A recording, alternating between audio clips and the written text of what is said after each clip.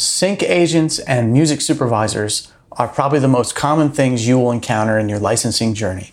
So it's important to identify the difference between the two because there are big differences between what a sync agent does or a licensing rep and what a music supervisor does. I've been on both sides, I've done both, so I'm the perfect person to talk with you about it. So let's dive in.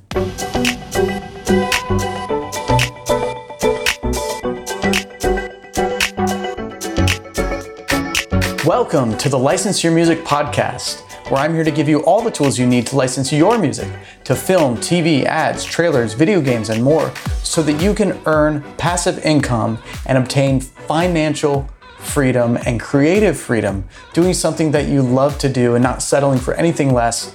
I'm your host, Jody Friedman. Thank you so much for tuning in with me here on YouTube or listening on Apple or Spotify. I so appreciate you taking the time to stop by, have a listen to what I'm offering here.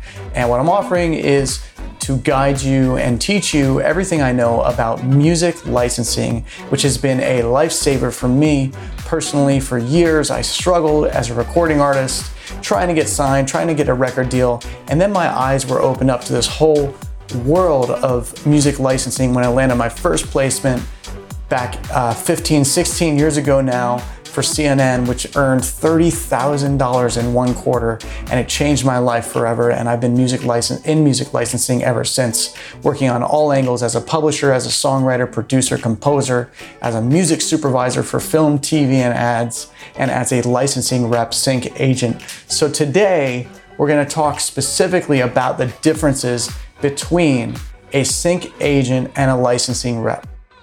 When you create a record, when you record something, or you write a song and you want to license it, I highly recommend you find representation. It's very hard to do it yourself. I was trying to do it myself for a long time. I got lucky with that first placement. I started to pitch myself, and I learned very quickly that that was going to be really hard, and I had to find representation or become a rep myself. I chose to become a rep, and as a result of that, my own music got put on the back burner for a long time, which was okay. I started a business, I loved the business, and I was doing well with it. And I've done I had a lot of placements for a lot of artists throughout the years, and it's been great. Along the same time, I started music supervising in 2008, and for film, and so I was starting licensing around that time as well. So my licensing career as a sync agent, as a rep, has grown in tandem, parallel to my music supervision career. So I've done both side by side.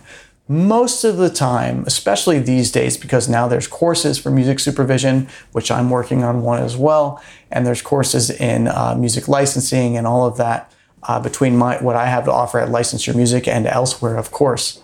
So now that there's a path for people who want to music supervise or want to get into licensing, it's more common to kind of make the choice to be one or the other. For me, it was like I was independent, I was a freelancer, I just needed to pay the bills, so whatever worked. And what I found was working was licensing music and also music supervising because I got paid to do that as well. So the key differences between the two, the best way to look at it is a buyer and a seller. Music licensing is a lot like real estate in the sense that you create a piece of property, which is your music or your house, and you then lease that to other people. You license it to other projects like TV shows and films. And when you're doing that, you're like acting like a licensing rep or an agent. And an agent represents your property and licenses it out. So you're kind of the seller in that point.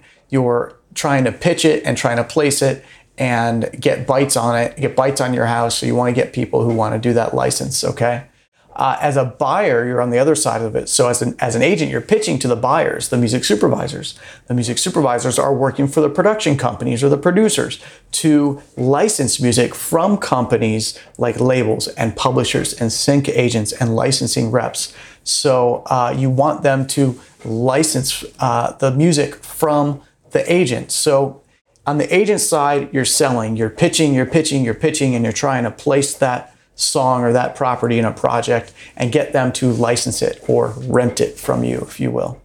As a music supervisor, you're the gatekeeper. You're guarding the gates of the project. You're keeping quality control on what music comes in. You're helping with the creative direction. You're helping with the budget.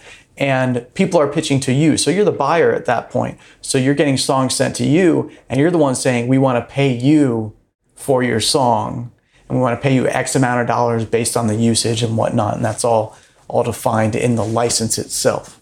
So the key difference between a licensing rep and a sync agent is that one is the seller, the sync agent, and the music supervisor is the buyer. So I want to really clarify that because of what I do and because I'm in this public space now teaching about music licensing, and I will use the terms kind of interchangeably as a music supervisor and a licensing rep because I do both.